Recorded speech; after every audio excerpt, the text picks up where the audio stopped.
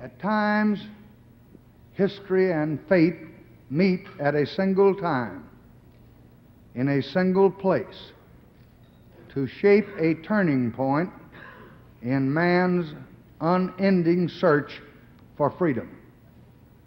So it was at Lexington and Concord. So it was a century ago at Appomattox. So it was last week in Selma, Alabama. There, long-suffering men and women peacefully protested the denial of their rights as Americans. Many were brutally assaulted.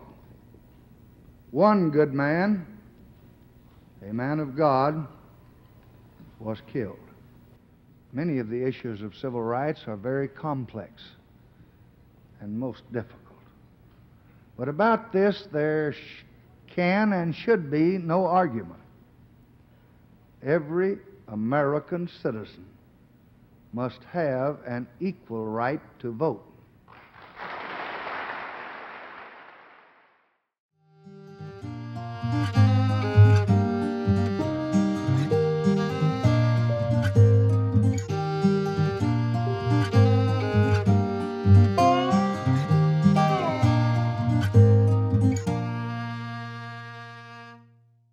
Hey everyone, and welcome back to part 2 of Voting in America.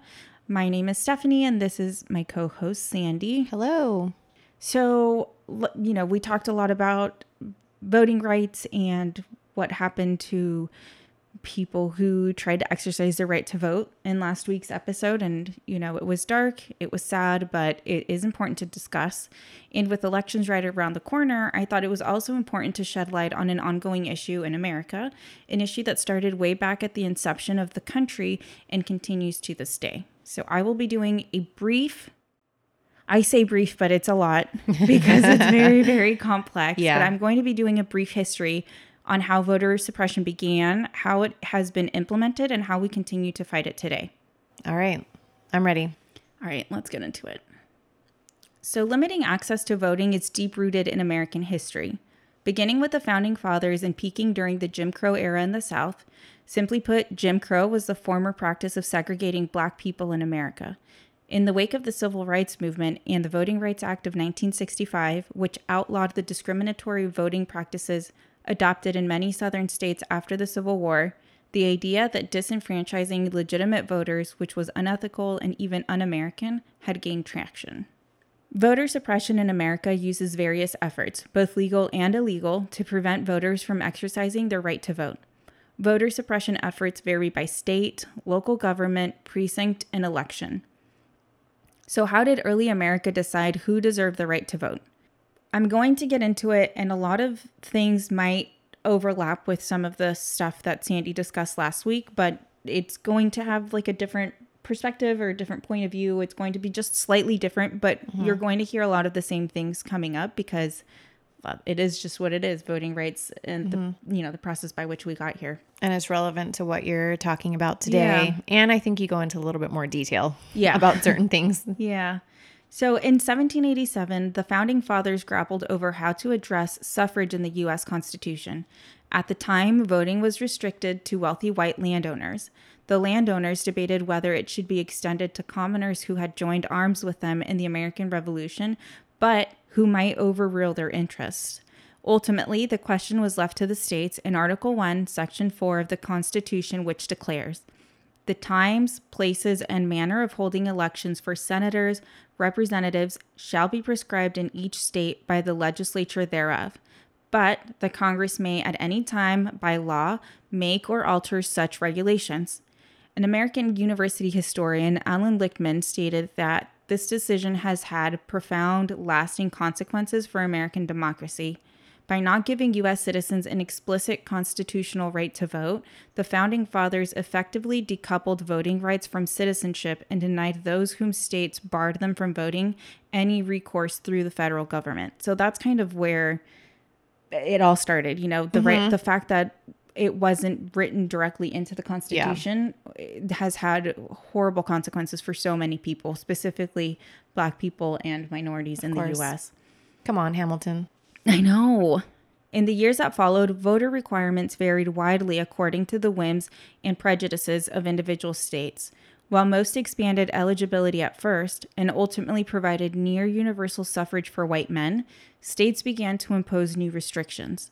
In 1800, only 5 of 16 states had instituted white-only voting, which is good. 5 of 16, I mean, it's good, not great. Yeah. But only 2 years later, from 1802 and on, every new free or slave state to join the Union, except for Maine, had banned black people from voting.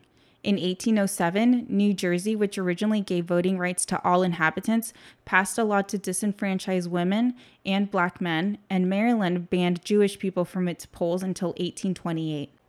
Is that with the religious test that they were giving out? Is that why they banned Jews? Because they only wanted Christian It could be. men to vote? Okay. When the Civil War ended in 1865, however, the federal government waded back into the issue.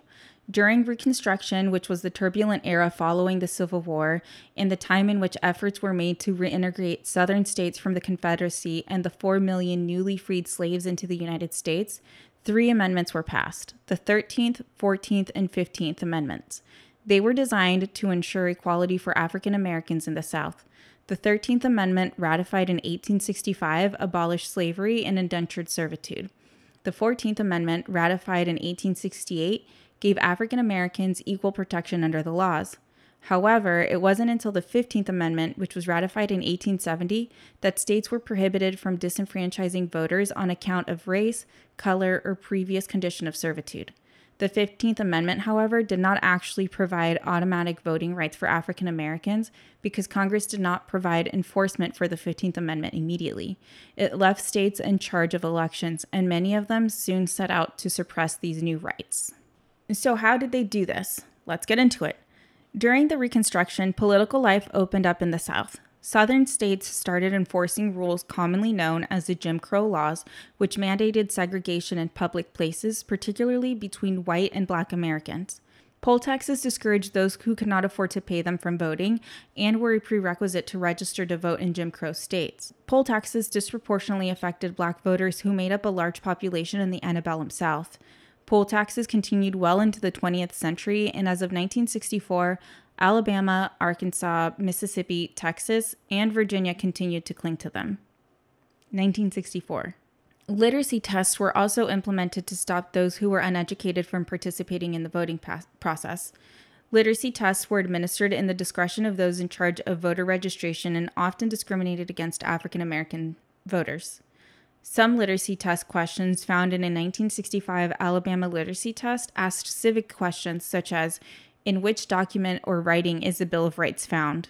Or, name 2 of the purposes of the U.S. Constitution. Oh, shoot. So again, it's not how many bubbles are found in a bar of soap, but these are questions that are difficult. Yeah, they're still just as hard. I think I would fail. And I feel like name 2 of the purposes of the U.S. Constitution is so open to interpretation that anybody who is administering the test could be like, no, I don't like those answers. So no, you're not going to be allowed to vote.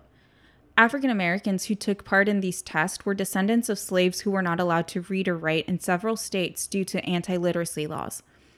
The laws were passed in fear that black literacy would prove to be a threat to the slave system, which relied heavily on the dependence of slaves to their masters. Whites in many states had instituted laws forbidding slaves from learning to read or write and made it a crime for others to teach them. Alternatively, white men who could not pass the literacy test were able to vote due to the grandfather clause, allowing them to participate in voting if their grandfathers had voted by 1867. Oh, I didn't know that they could just vote because their grandfathers did, even if they couldn't pass the literacy test. So that's the whole purpose of the grandfather clause was, so they started implementing these literacy tests, and a lot of people, not just black people, weren't educated and had no idea and couldn't pass these tests. And so as a way to let some people, kind of get by and loophole, they created the grandfather clause. So anyone whose grandfathers had voted by 1867 were automatically allowed to vote regardless of whether or not they passed the test. Eye roll. I know. In 1915, however, the grandfather clause was finally ruled unconstitutional. Before the Voting Rights Act of 1965, which we will get into shortly, the 19th Amendment was the first amendment that assured women in the United States the right to vote by stating, "The right of the citizens of the United States to vote shall not be denied or abridged by the United States or by any state on account of sex." However, when ratified 100 years ago, the 19th Amendment did not guarantee Black women the right to vote. According to National Geographic, in the fall of 1920, many Black women showed up to the polls. In Kent County, Delaware, their numbers were unusually large, but officials turned away Black women who failed to comply with the constitutional tests. Even though theoretically Black women, for example, should have had the right to vote under the provision as a practical matter, but we know that that certainly was not the case and remains not a fully realized reality for many Black women and women of color in this country. Mm-hmm. Yeah, it was all immigrant women too. Mexicans, Asians, they had an issue for a long time too. And then, of course, the Native Americans. Right. Furthermore, we have gerrymandering, which is very much tied into the story of voter suppression, though many people think of it as something different. Gerrymandering is the process of drawing political boundaries to favor one political party over others in an electoral system. In political systems where representatives are assigned based on geography, gerrymandering is an effective way to influence the outcome of elections.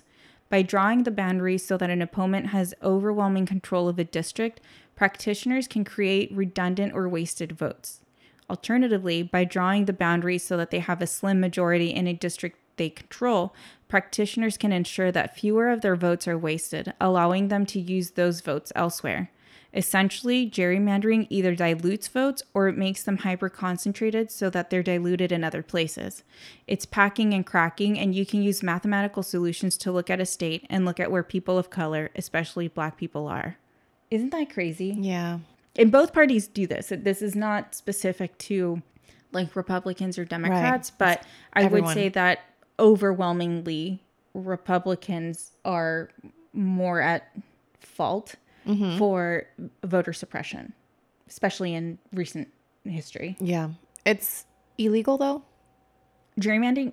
So it wasn't illegal back then. Okay. And we'll get into it in a little bit. Okay. It's been like hindered, but it's something that still happens. In fact, prior to the Civil Rights era, gerrymandering was an important tool in suppressing the political power of Black Americans. While the 15th Amendment guaranteed all Americans the right to vote, there was no corresponding right to effective political representation. Many states in both the South and the North took steps to limit the electoral impact of Black voters. After the Voting Rights Act, gerrymandering continued only slightly hindered. Both Democrats and Republicans typically use some form of gerrymandering to solidify their control whenever they win state elections. And the biggest effect is usually seen after control of a state legislature converts from one party to another. Okay. So definitely still happening. By the 1960s, however, more than a decade of protests, nonviolent resistance, and voter registration efforts that took place during the Civil Rights Movement, there was a federal intervention. In 1964, the states ratified the 24th Amendment, which prohibited poll taxes. Then, in 1965, the Voting Rights Act barred the remainder of the voter suppression tactics that states had been using and established federal oversight over localities with histories of voter discrimination. After the passing of the Voting Rights Act of 1965, there were several changes within the United States government to get more people registered to vote. With the ratification of the 26th Amendment during the Vietnam War, the voting age was lowered from 21 to 18, which allowed more men and women across the country to register to vote. The National Voter Registration Act of 1993, more commonly known as the Motor Voter Act, was intended to offer more opportunities for voters to become registered by making the Department of Motor Vehicles, public assistance facilities, and disabilities agencies places for people to register to vote. I registered to vote when I got my license. Yeah, same. Right? So like this Motor Voter Act of 1993 made it so that you and I could register to vote. It made it so easy. It was just like a box check and then a signature. Yeah, and you're good to go. And that's all it is. However, the fight to get more people to vote and the progress after the Voting Rights Act came to a halt after the 2013 U.S. Supreme Court case Shelby County versus Holder changed the way the Voting Rights Act was implemented nationwide. In a 5-4 decision, Section 4 of the Voting Rights Act was ruled unconstitutional by the Supreme Court. the Supreme Court struck down a key provision of the act, which required states and localities with histories of voting discrimination to get federal approval before changing election laws. So this is huge. Like huge, huge, huge. And I had no idea that this was even I a didn't thing. either. The court acted under the reasoning that the provision was no longer needed because racism was over. Oh, okay. Or, as Chief Justice John Roberts, who wrote for the majority, put it, our country has changed since 1965. He seemed oblivious to the fact that the change he noted had come about because of the act he was gutting. I mean, like, hello. Oh my God. Our girl, Ruth Bader Ginsburg, who was in the dissenting minority, devised an analogy of such power that anyone who heard it understood why it was so important to keep the act in place. She stated, throwing out preclearance when it has worked and is continuing to work to stop discriminatory changes is like throwing away your umbrella in a rainstorm because you are not getting wet. Yes, girl. And Ruth was right. There was no denying her logic because the ink was barely dry on this opinion when southern states and others began to show what they thought of all this change. After this decision, Alabama implemented the Voter Identification Act. Texas put in place an even stricter Identification Act the same day the case was decided, and one that would impact predominantly poor and minority voters. North Carolina followed suit and also cut back on early voting. Mississippi rolled out its own Identification Act, and to make matters worse, the court gave permission to purge voter rolls in gerrymandered districts. In fact, the future Justice Ginsburg had hoped to evoke in her dissents, where protection for everyone's voting rights would be the law of the land, looked even more distant as House Republicans presented nearly unanimous opposition to H.R. 4, a new Voting Rights Act that would establish new criteria for determining which states and political subdivisions must obtain preclearance before changes to voting practices may take place. Which seems great, right? The bill passed the House in 2009, but the Senate refused to hold a floor vote on the bill. Oh, no. The Voting Rights Act was originally passed for only 5 years, but it was renewed with strong bipartisan majorities, including during Republican administrations in 1970 with Nixon, 1975 with Ford, 1982 with Reagan, and in 2006 with Bush. On each occasion, Congress recognized that while selecting a candidate to vote for is a political choice, the act of voting itself is fundamentally American, a quintessential right that must be protected for all citizens. Chief Justice Roberts' assessment in 2013 that the days of discrimination in voting were behind us has been conclusively disproven by these subsequent events, but his words are still the law of the land, and we face serious challenges in voting, ranging from foreign interference to suppression to gerrymandering to delayed results due to mail-in voting because of the pandemic. So what does voter suppression look like today? Over the last decade, thanks in large part to the Supreme Court case of 2013 that we just discussed, states have enacted voter restrictions that disproportionately affect racial minorities and distort our democracy. This system faces new challenges in today's elections, which in some ways have returned to an era that makes it harder for citizens to participate. All of the core elements of our election machinery are left up to the states to decide, which should sound familiar. The impact of these laws often intersects with race and income, as did the harshest voter suppression laws of America's past. So I'm going to dive into the voter suppression that we're seeing in today's day and age. But it's going to sound very, very similar to all of the things that we already discussed. It's just we're seeing it in different forms because we're in a different time, but they're basically all the same tactics that were used to suppress Black votes in our early history. It's just modernized now. Just a little bit modernized. Yeah. Voter registration restrictions are a common form of voter suppression today. Restrictions can include requiring documents to prove citizenship or identification, heavy penalties for voter registration drives, or limiting the window of time in which voters can register. Politicians often use unfounded claims of voter fraud to try to justify registration restrictions. In 2011, Kansas Secretary of State Chris Kobach championed a law requiring Kansans to show proof of citizenship documents in order to register to vote, citing false claims of non-citizen voting. most people don't carry the required documents on hand, anything like a passport or a birth certificate, which, like, again, I don't take that to my polling place. I take my ID, my driver's license, if that, but I'm not carrying a passport or a birth certificate. And as a result, the law blocked over 30,000 Kansans from voting. Whoa. Thankfully, the ACLU sued and defeated the law in 2018. I love ACLU. I mean, yeah, who doesn't? They're champions for equality. Some state restrict registration by allowing people to register long in advance of an election. For example, New York requires voters to register at least 25 days before the election, which imposes an unnecessary burden on the right to vote. By forcing voters to register before the election, it discourages people from registering in the first place. These outdated restrictions, which were designed for a time when registration forms were exclusively completed with pen and paper and transmitted via snail mail, can significantly impact voter participation. In the 2016 presidential election, over 90,000 New Yorkers were unable to vote because their application did not meet the 25-day cutoff, and the state had the 8th worst turnout rate in the country. Oh, no.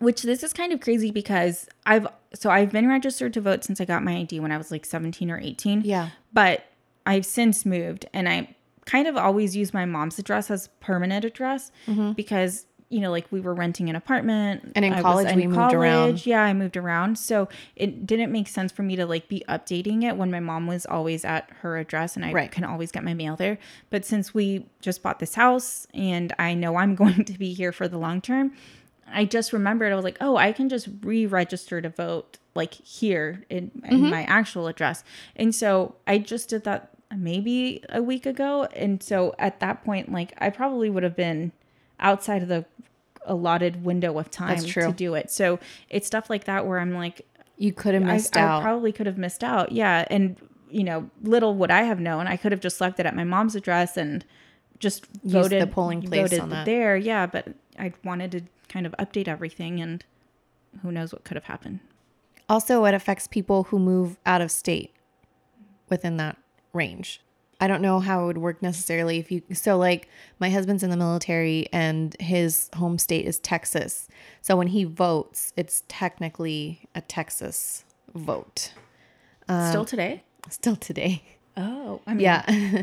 Well, I mean, especially in the military, they can move state. He's been in multiple states already. And we'll get into the different ballots, but there are ballots that you can use for people who who moves around a lot, or people who have recently moved. There are certain ballots, but we'll get into how they're difficult to use. Yes, because there's a lot of you have to go and turn this in, and then a couple days later you have to go and show your ID. We're going to get into all of that, but yeah. I can see, I mean, I've already seen that as a hindrance for him specifically. But what I'm saying is when there's a cutoff date to be registered to vote, but you move states, I feel like that would also be an issue if you're, within that time frame. Yeah. Voter ID laws are another form of voter suppression we see today. An example would be Alabama, again, whose legislature passed its voter ID law before the Shelby County ruling in 2011, but waited until the post-Shelby voting environment, 24 hours after the Supreme Court decision to be exact, to implement the rule, which requires an ID to cast a ballot and was followed by DMV offices where IDs can be obtained, closing or reducing hours across the state disproportionately in places with high Black populations. Alabama's voter ID law, like many others across the country, was cleverly crafted. Technically, voter IDs are free for all who don't have access to an ID in Alabama, but you must have the right supporting documents, a birth certificate, which some voters may not have because they live in a rural area and weren't born in a hospital, or they weren't allowed to be born in a segregated hospital, which blows my mind to think of because we live in San Diego and it's a city and pretty much everyone goes to a hospital or whatever. Right. But I have never thought about the fact that if you live in a rural area, you're not driving hours to go to a hospital, and therefore you don't have a birth certificate. You can still get one, but I think you have to go into the county administration building or whatever. It's a process to get one. And most people are like, I don't care. I live on my farm. I don't need this paper. But you do, kind of. With me specifically, actually, I never had an actual birth certificate, like an official one. I don't know why. I don't know if my mom lost it, but we had like a copy one. So it wasn't like the full page. It was like this half page thing, and it wasn't considered official. So Yeah. I mean, my schools accepted it when I was enrolled in schools, but when I went to apply for my passport, it didn't count. And I wasn't born in San Diego. So I had to go to that county physically. Wow. Yeah, I drove there. It was like 5 hours to drive there. I drove there, and then I had to apply in person. And it wasn't right away. Like I still had to get it mailed to me. And I was like, oh my God, I need to like apply for my passport. Yeah. Like I was so stressed out that if I just needed that just to vote, Yeah. even though I'm like for voting, and especially at that age, I don't think I would have Yeah. gone through that process. I mean, I'm 30 something and recently married, and I have not updated my last name because there's just too much work. Yeah, I mean, it is. especially right now during the pandemic, like everything is just kind of a little wonky, but I have the form, the application, it's filled out, and it's just on my refrigerator because it's just, I don't want to have to go to the building. So I can totally see why how that's a suppression. this is just, another Yes. form. So with this specifically, you would also have to make time to visit your local DMV office, which may now have reduced hours, or find the one ID truck that is responsible for helping give out free IDs for the entire state. And it's often just parked in Birmingham. So unless you can find your way out to Birmingham or get to the DMV, it's not impossible. It's just really, really hard. And it shouldn't be this hard for someone to vote. Voter ID laws don't just create obstacles for voting in Alabama. They also create confusion. In South Carolina, a photo ID is required unless you are willing to sign an affidavit that you have an obstacle to getting an ID. These voters get an impediment ballot.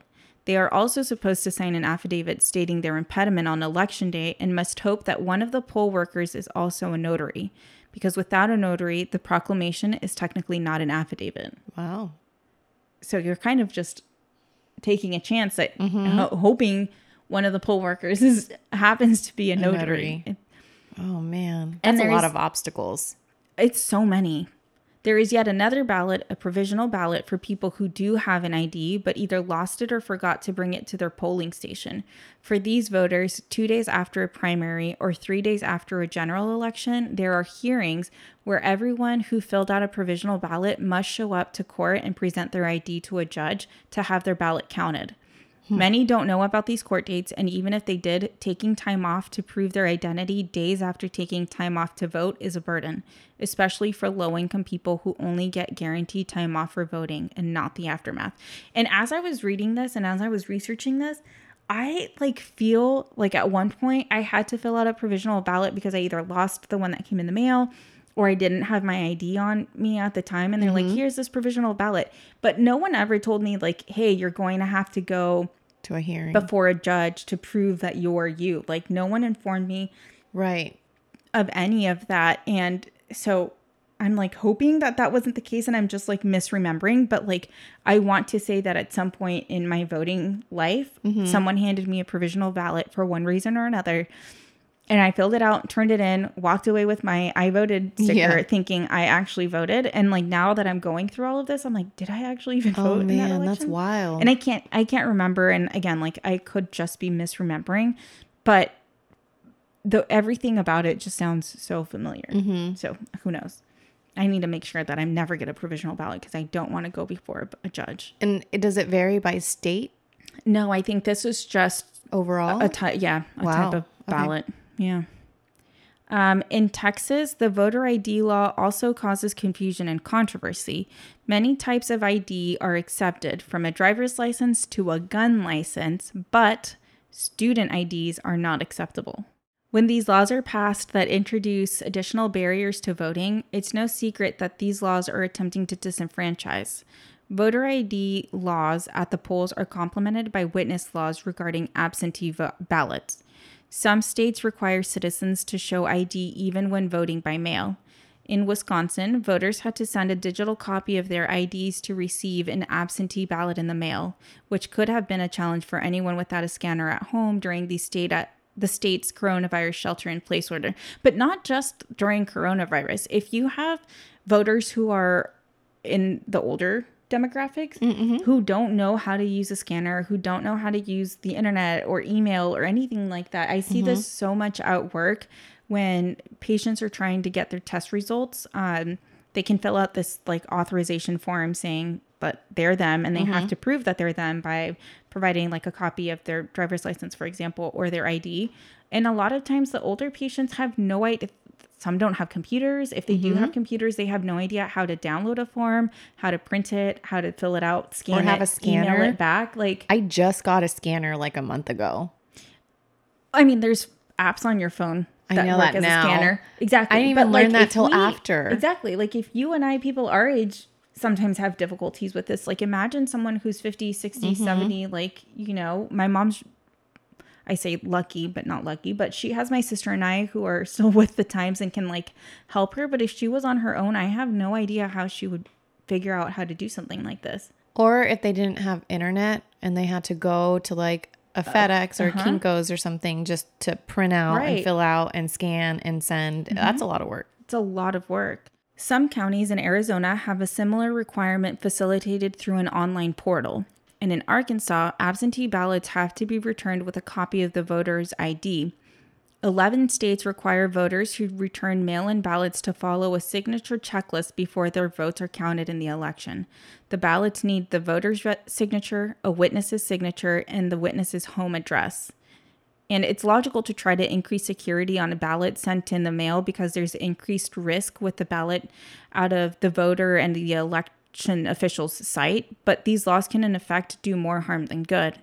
It's a fact of American democracy that some states have higher hurdles to jump than others before arriving at the ballot box. But these laws are set in place and implemented over time. Other changes can happen with one election's official's decision before election day or even during in-person voting, and these changes are not always effectively communicated to voters. For instance, another example of voter suppression we've seen in recent years, including this one, has been the consolidation of polling places. Sometimes polling places are consolidated, moved, or completely closed down. And this could be for many valid and legal reasons, but when the new information doesn't make it from an elections official's office to a voter, it can be equally disenfranchising as a legal obstacle. Often, the burden of sharing this information falls on national nonprofit organizations like the ACLU and the Legal Defense and Educational Fund, or local grassroots groups. These groups track changes to polling places and disseminate the information to their networks to help voters get to the polls. Sometimes this means sharing information online or leaving a volunteer outside of a closed-down polling station to direct voters to the new location in the absence of government poll workers. So all of this information that's so crucial and so critical at a time of voting, none of it's really getting from the elected officials' offices to the people. And so it ends up being on The burden nonprofit for nonprofits. organizations to end up having to take care of this. But this makes no sense because what would happen if there was no nonprofit? Yeah, the burden shouldn't be on them. No. Election administrators and elected officials have often forfeited a lot of the work of communicating changes in the law or other things to nonprofits and advocates that don't have the resources and really shouldn't have the obligation to let folks know about the fundamental right to vote. So often, there just isn't information updated on the state election websites, and if it's not there, then where is it supposed to be? Who has the responsibility to make sure that voters, in the easiest, clearest way to articulate, know where they're supposed to go on election day? It's confusing, and the ball is often dropped there because even if you make great accommodations, what does it matter if voters can't utilize them and exercise their right to vote? States across the American South have closed nearly 1,200 polling places since the Supreme Court ruling in 2013. The closures come amid a tightening of voter ID laws in many states, which, as we know, make it harder for Blacks and minorities to vote. Polling places have often been used as political tools to shape the outcome of elections. Officials can reduce the voter participation of certain groups by simply eliminating polling places and increase participation in other groups by placing precincts in key neighborhoods. But it's not just the number of polling places that affect voter outcomes. Moving voters to different voting environments may also affect how they vote. The number of polling places in a county can have a significant impact on who votes, but changing the location of a polling place can further lower voter turnout. Fewer polling places can also lead to longer lines, which may dissuade people from voting. Knowing this, officials can change the outcome of an election by manipulating polling places. So you can basically lessen the turnout of people who disagree with your position by doing this. Officials in Florida might have used this tactic recently to target college students. A federal judge ruled in July that election officials, at the direction of Republican Florida Governor Rick Scott, revealed a stark pattern of discrimination by blocking early voting at the state's college and university campuses. Many young people have registered to vote in the aftermath of the school mass shooting in Parkland, Florida, where student survivors have led registration drives throughout the state. Patricia Brigham, president of the League of Women Voters of Florida, said state officials were trying to block these first-time voters from getting access to the ballot. There are other efforts underway in counties in Illinois, Kansas, Mississippi, Ohio, and Wisconsin to move thousands of voters to a new location. And the primary driver for closing some of these polling places is a tight local budget, quote unquote. For example, some voters in Barton County, Kansas will now have to drive 18 miles to vote in November's election because of polling place consolidation. In the past 3 decades, the county has gone from 40 polling places to 11. And the main reason, said County Clerk Donna Zimmerman, is cost. But can you imagine having to drive 18 miles? When I was living at my mom's house, it was literally up the street. So polling places here have also been cut. Our polling place used to be down the street. Like, you could have walked to it. That's where it used to be. And now we have to go to the high school that's farther. But I mean, luckily it won't affect us greatly. But we've already seen it here that we already have to drive farther than what we would have normally. When local officials attempt to close polling places in majority Black neighborhoods, as they tried in Randolph County, Georgia, they forced Black voters to travel farther to vote and to vote in an environment they might find threatening, like in a majority white neighborhood. Polling closings often target so-called super voters who consistently vote and depend on routine and comfort in the voting process. Polling place environments also can have a large impact on how people vote. Sometimes the influence can be overt, such as when a location is a church or a school, but often the influence is subtle. Changing a polling location to an unfamiliar environment can be an effective tool of voter manipulation. Purging voters is another way in which some states try to tailor the electorate to achieve their preferred political outcomes. State election officials do, of course, have the obligation to try to keep the voter registration records up to date by canceling registrations of people who have died, are imprisoned, have moved to another state, or become legally incompetent. But a minority of states go a little further and engage in a practice that ought to be seen as glaringly unconstitutional. They're purging people from the rolls solely because they have skipped voting in several consecutive elections and they have not responded to a letter asking them to confirm where they live. Really? Yes. This is crazy. Do you know what states are doing that? Yeah, so I'll get into it in a little bit. But Georgia is a huge one, Wow. and I'll talk about it in a bit. This practice results in the deletion of hundreds of thousands of registrants each year. Very often, those people get energized to vote in a given election, but find when they show up at the polls that they are no longer registered and cannot cast a ballot. Oh, no. This practice cannot be justified on the theory that voting rights are a use it or lose it proposition. It is well established under the Constitution and federal law that American voters have a right to choose not to vote and not to be penalized for doing so. Instead, the 9 or so states that engage in this type of purge of registrants say it's justified because not voting in recent elections and not returning a mailed notice is a proxy for identifying people who have moved to a different jurisdiction. But no, that's not true. I can't remember if I put it in here, but there was one state who would send in how we get the envelope with all of your voting materials or whatever. So in that envelope, I think they would send a postcard that said fill this out and send it back to make sure you're still here, basically. Do they? No, in one of these states, not us. And so most of the time people get a lot of materials for when you're voting or like Yeah. when voting time is around. And a lot of people will just kind of throw things out that they don't find necessary or Right. find useful. And so a lot of people just saw this postcard, threw it out without realizing like that They this had was to send it something in. that they had to submit to continue to be registered to vote. Oh, man. Another one that talked about how when you would mail in your ballot, some states were really strict about how you could only have the ballot in the envelope, but that envelope that they send you oftentimes again had other materials in it, including the I voted sticker. Yeah. And so even that little tiny I voter sticker, if that happened to be in the envelope when you sent it, your ballot was no longer valid. Oh, my So they wouldn't gosh. count it. It's there's so much. You can't expect someone to be that diligent. So my husband is notorious for throwing away everything. That's the person I want to be. Oh my But gosh. Tim won't He let me. has no problem throwing away everything. I mean, there's times where I'm like, we could use that one day. And he's like, nah, I'm just going to throw it away. And then like a week later, I'm like, I need that could've thing. used it. But for mail specifically, he's just throwing away everything. So like I could already see like if we had received one of those, that it would just end Yeah. up in the trash. Yeah. And not because we don't care to vote, because I absolutely do, obviously. I just feel like if all of everything that you've been mentioning, if that applied here, I would have failed so many times. Yeah, exactly. And we like to think that we're somewhat like on top of things. Yeah. And clearly, based on a lot of the different laws in different states, we just would have been long gone.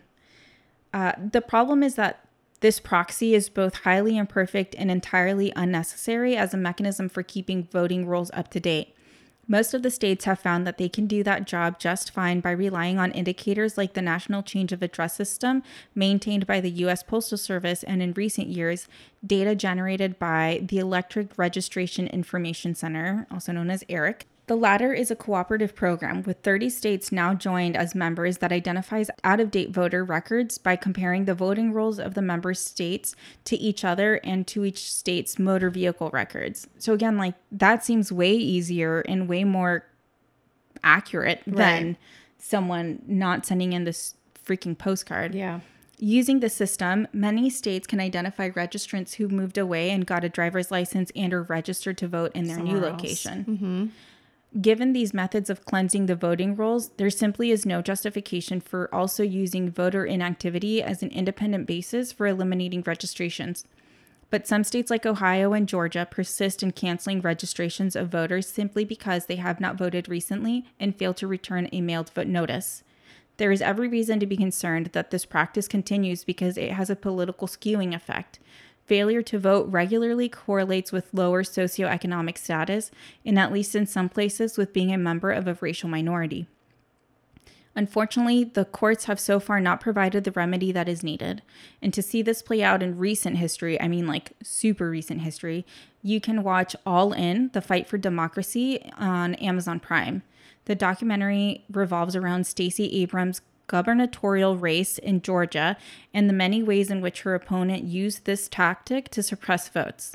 2 years ago, during the 2018 midterms, the Democratic candidate for governor of Georgia pressed to register and rally voters amid disturbing revelations about the fairness of the election. 2 weeks before Election Day, an investigation found that the state of Georgia had improperly purged 340,000 people from voter registration rolls without notice. The man in charge of running a fair election, Secretary of State Brian Kemp, had previously blocked 53,000 people, 80% of them Black, from registering to vote due to minor discrepancies in their state records. Kemp, a Republican and outspoken Trump loyalist, was also running against Abrams, who would have become the nation's first Black female governor had she not lost by a razor-thin margin of about 55,000 votes. And you said that they had purged 300,000? 340,000. Oh no. And I'm sure I don't know if they could tell, but majority would have been in her favor. Most likely. So, and I think we'll get into it a little bit later, but especially with like the felony disenfranchisement. Yeah. One of the main reasons why they want to keep felons from voting is because they fear that a vast majority of them would lean Democratic, which would affect interesting. Republican parties. Because of reform? Okay. Of all the challenges and barriers to voting out there, one that doesn't get enough attention is felony disenfranchisement and the often relentless process of rights restoration. Across the country, states follow a patchwork of laws and constitutional provisions denying the right to vote to persons with prior felony convictions and provide deferring and, in many cases, extremely difficult processes for winning back the franchise. Too many Americans, over 6 million, are excluded from our democratic process on the basis of criminal disenfranchisement laws. 6 million? 6 Whoa. million. I knew it was an issue. I didn't know it was that much big. of an issue. It's huge. These laws are rooted in a racist legal tradition dating to the period after the Civil War and continue to disproportionately affect communities of color. Indeed, 1 in every 13 voting age African Americans has lost the right to vote, 4 times the rate of all other Americans. In Tennessee, for example, 1 in every 5 African Americans is denied the right to vote by felony disenfranchisement laws. And these laws continue to disenfranchise people long after they've paid for their debt to society. Of the 6 million citizens unable to vote because of past criminal convictions, as many as 4.7 million are currently out of prison. Steph, Out this of is prison. insane. Yeah. Though Sandy is rubbing her eyes in a way I've never seen before. I have no idea what's going on. I feel like my head is about to explode right now. Those statistics of the, 1 in 13 Yeah. African Americans able to vote can't because of this. I don't understand. I mean, I can't speak. Yeah. I mean, and obviously, as we know, like minorities, Black people, Black men are disproportionately affected by arrests, Incarceration, and yeah. And so this is clearly tied to so many other things. It's not just like, there's a higher rate of Black men who are incarcerated. It goes beyond that, even after they've come out of incarceration, if they happen to. Like, we're now seeing this other way that their whole lives are affected. Disproportionately. How would we even change that? How do you go? Oh, I guess just reforming the whole thing. Yeah. Okay. And we're gonna get into a little bit. So I am sorry. I just never No, it's crazy. understood how prevalent it was. That, and then what was it? 1 in 5 in Tennessee?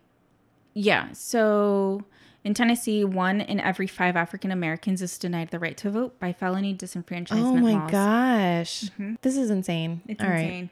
These laws vary widely among states. On one end, Kentucky, Florida, and Iowa impose lifetime disenfranchisement for all people with felony convictions unless an individual pardon is granted, which we know how hard That pardons are. never happens. Yeah. On the other end, Vermont and Maine have no laws disenfranchising those with criminal convictions. The vast majority of states fall in between. So there's a couple things that they can fall in between. Okay. The first is permanently disenfranchising at least some people with convictions depending on the crime. The second would be restoring voting rights upon completions of one's sentence, including prison, parole, and probation. The third would be restoring voting rights automatically after release from prison and discharge from parole.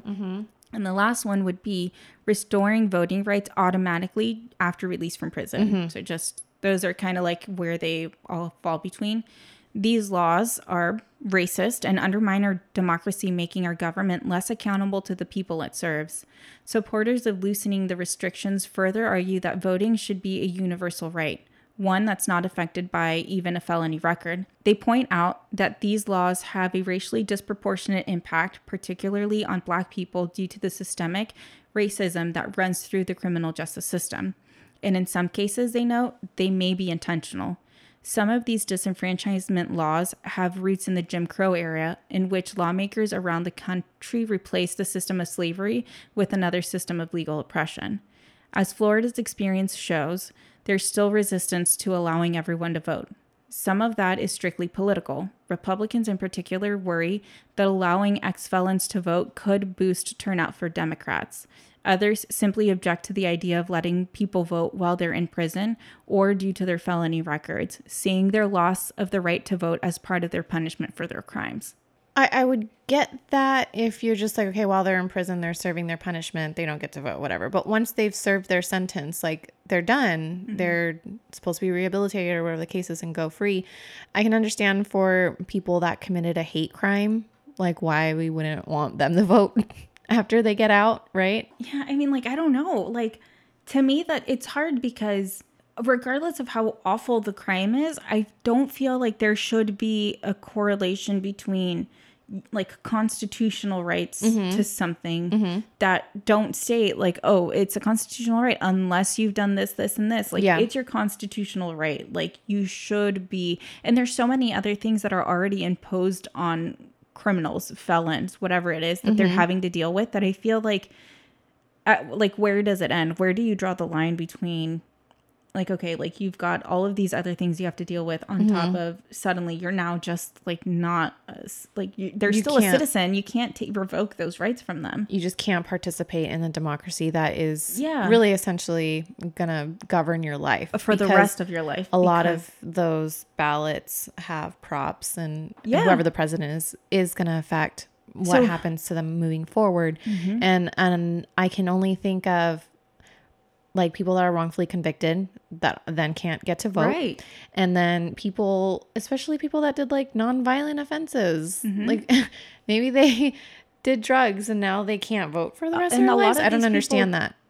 Go into prison at such a young age, you know, that like they just didn't never got to vote. One of the things I read was that Bernie, that was actually one of the things that he like based his campaign on for this election was so his state of Vermont, I think, is one of the only states that allows prisoners to vote from prison. Oh, interesting. But that also was like a negative for him with the rest of the Democratic Party who didn't necessarily agree.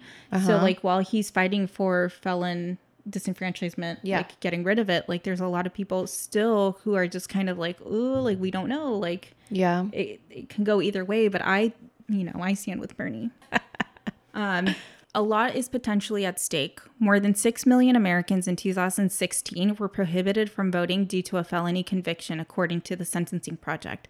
That included more than 20% of all potential black voters in Florida, Kentucky, Tennessee, and Virginia at the time. Can you imagine? 20% of all potential black voters, not just potential black voters in prison or out of prison, like 20% of all potential black voters in the U.S. would not be able to vote because of this. It's nuts. Preventing people with criminal records from voting in the U.S. goes back to the colonial era and the concept of civil death, the notion that some bad actions effectively left a person dead in terms of civic engagement. But there's also a uniquely American racist twist to the story rooted in Jim Crow.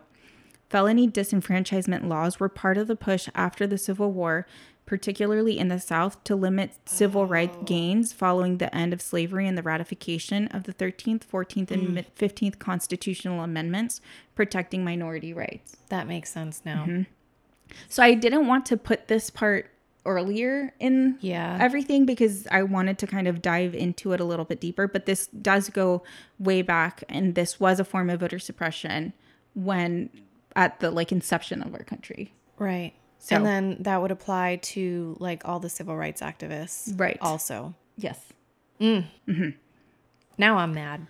The resistance also included the Jim Crow laws that legally enforced racial segregation as well as other limits on black voting power. Undoing all of this has been a decades-long project for civil rights activists. And one such person fighting to undo all of this is Bruce Riley. He is the deputy director of a New Orleans organization called VOTE, which advocates for the formerly incarcerated. Riley was a sounding board for the leader of the recent Florida ballot campaign that restored voting rights to up to 1.4 million former felons and helped lead similar initiatives in Rhode Island and Louisiana. But what many don't know when they first meet Bruce is that in 1992, he murdered a college professor by the name of Charles Russell, who had picked him up as he was hitchhiking on an interstate. The two hung out at Russell's home where they smoked weed and talked about books for hours. And about a week later, Riley returned to Russell's home. The two smoked weed again and talked. But as Russell performed oral sex on Riley, he became enraged. He picked up a knife and began stabbing at Russell's neck. And a year later, Riley was arrested. He confessed that he had snapped during the sexual encounter and that the fight had escalated. Facing life in prison, he accepted a deal to plead guilty to a second-degree murder charge and was sentenced to 20 years in prison, followed by 25 years probation. So he spent hundreds of hours studying case law in the prison library and wrote dozens of petitions, briefs, and motions, and helped at least 2 fellow prisoners reduce their sentences by several years. Riley was paroled in 2005 and enrolled at Rhode Island College, worked a low-wage job, and became active in local civil rights groups that now is known as Open Doors. The organization was campaigning for a ballot initiative to restore the voting rights of felons after their release, and Riley eventually worked as a strategist and volunteer coordinator for the effort, which passed.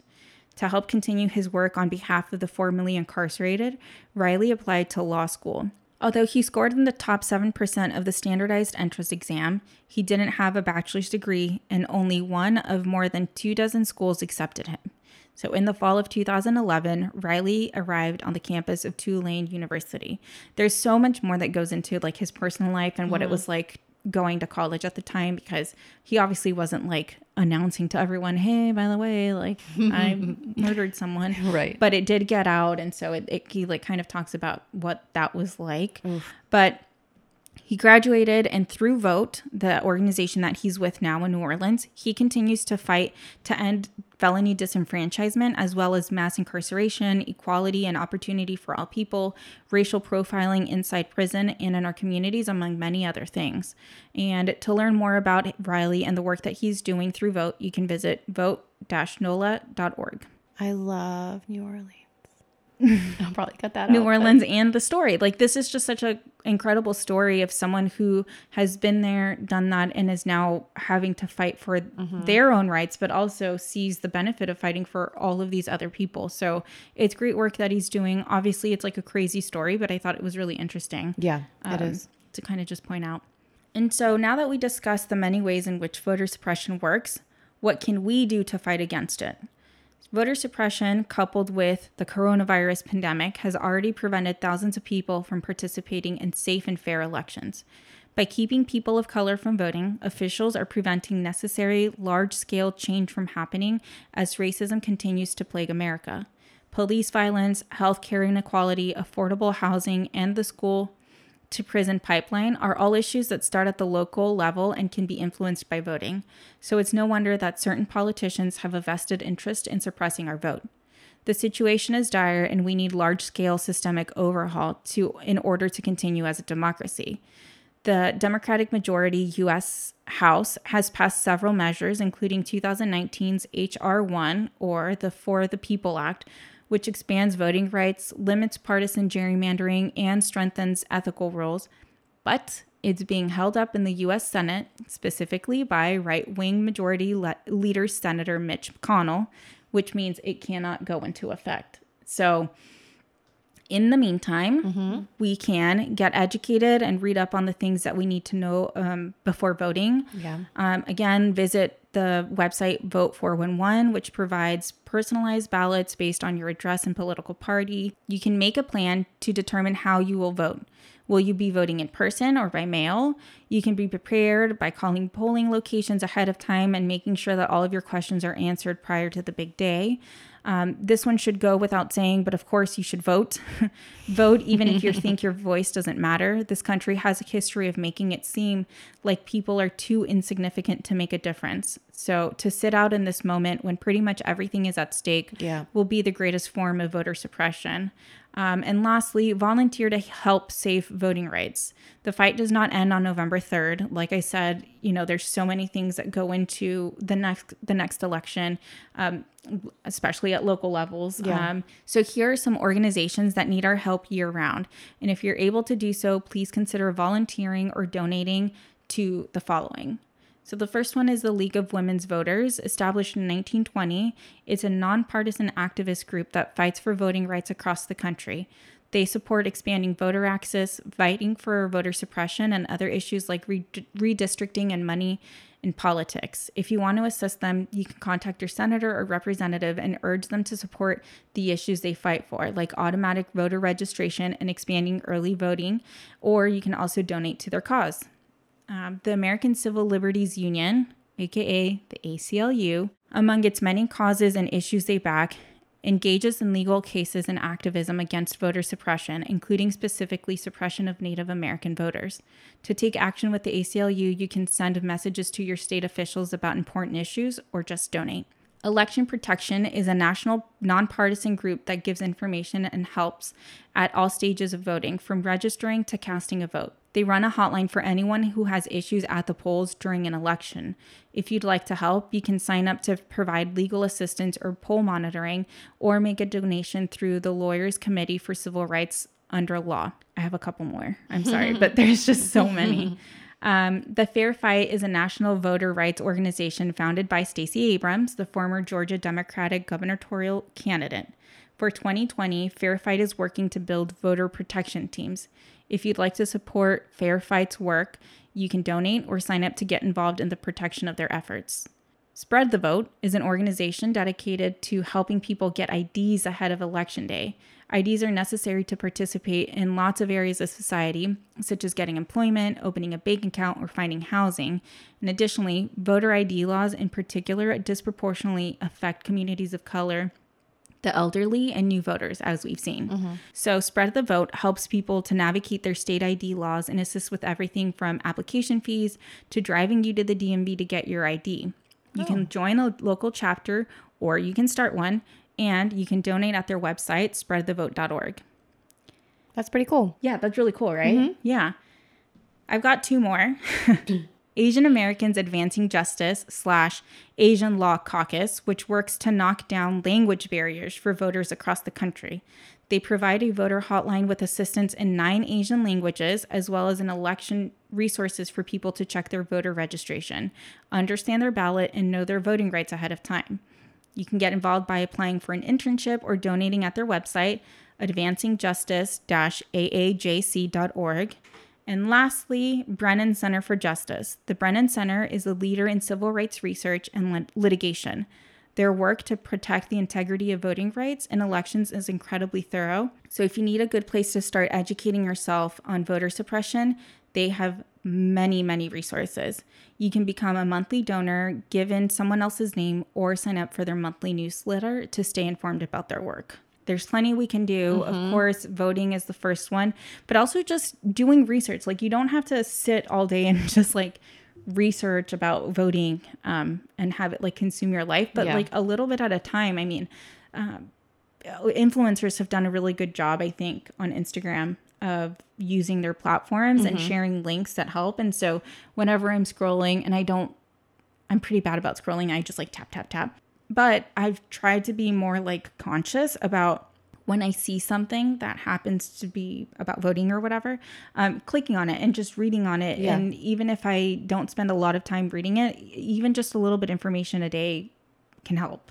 So November 3rd, turn out. November 3rd, if show you haven't up, voted early. turn out. Yeah.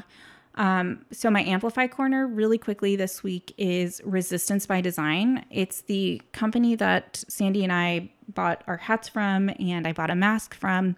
They are a group of women, mothers, artists, fashion designers, and tech entrepreneurs who are passionate about advocating for women's rights, human rights, LGBTQ rights, Black lives, immigrants, science, and so many other issues that are currently under political attack. I should say LGBTQ+. They didn't have the plus on their website. And we know women are the way to turn the tide. They've made signs, they've worn t-shirts, they've marched, protested, chanted, voted, something, pretty much any woman in 2020 who's around our age have probably done. And they will continue doing those things. They also wanted to wear their values at work, on campus, and around town. So Resistance by Design inspired civic engagement through the intersection of art and fashion. Resistance by Design creates thoughtful designs that empower everyday activists and amplify social justice movements. They believe in amplifying voices that have been historically underrepresented and yet responsible for so many of our country's greatest movements. Many of their offerings tell stories of world-changing women, and because they are passionate about fostering the leaders for the future, Resistance by Design supports organizations such as She Should Run, Vote, Run, Lead, and the Women's March, amongst many others. You can visit their website at resistancebydesign.com. And if you're interested in buying anything from them, all of their stuff is really, really cute. And you can feel good about just knowing that your purchase is going to be helping one of these organizations that's doing so much good for not just like these times of voting, but just beyond that. Yeah, so weeks ago, Steph found this website and sent it to me. It's like, oh my God, how cute. So we both immediately bought hats that day, and it says vote on it. Yeah. And it's really nice. So we will be wearing them every day. Yeah. And when we turn out to go vote together, we will be wearing it. So we'll definitely post them. It's really good quality. And that's pretty much all I have. Again, this is not a comprehensive look, although it is a really long episode and we did discuss a lot. There's just so much more that we can learn and discuss. But this is kind of just like a good place to start for those of us who might not have known as much about voter suppression, or thought that this was just something that existed before our times. This is something that is still happening. Yeah. Like Sandy mentioned earlier, polling places around our community have closed. So this is something that's still going on and affecting pretty much probably anyone who's listening today. Yeah. And I mean, I thought I did a lot of research for my episode, but I learned stuff today on your episode that I didn't come across in my research. So I think this is always going to be a learning thing. Voting, like you said, voting is huge, but also not just presidential elections, but all your local elections are just as important. I would say more important than presidential elections, because they will affect dictate you. The books that are in your children's schools, who is running those schools. But once you become informed on the issues that are happening in your community, you do have the power to vote that out, vote other things in. Vote the correct people in, everything. It comes down to water, gas, and electric are also issues that have my bill is way too high for. That too, I guess. But any elected official has an effect on you. So all your local elections are extremely important. Very, so very important. Keep up to date on those too and participate in that just as hard as you would participate in the presidential election. Let's do it, guys. Let's do it. I hope that wasn't too much. That was a two-parter. That was a two-parter. If you're new, interesting. This was fun. If you're a new listener and this is your first episode, the episode prior to this one is part 1 on our voting in America. So listen to that one. Let us know if you have any questions. Subscribe, rate, and review. Yes, please get those stickers. Yeah.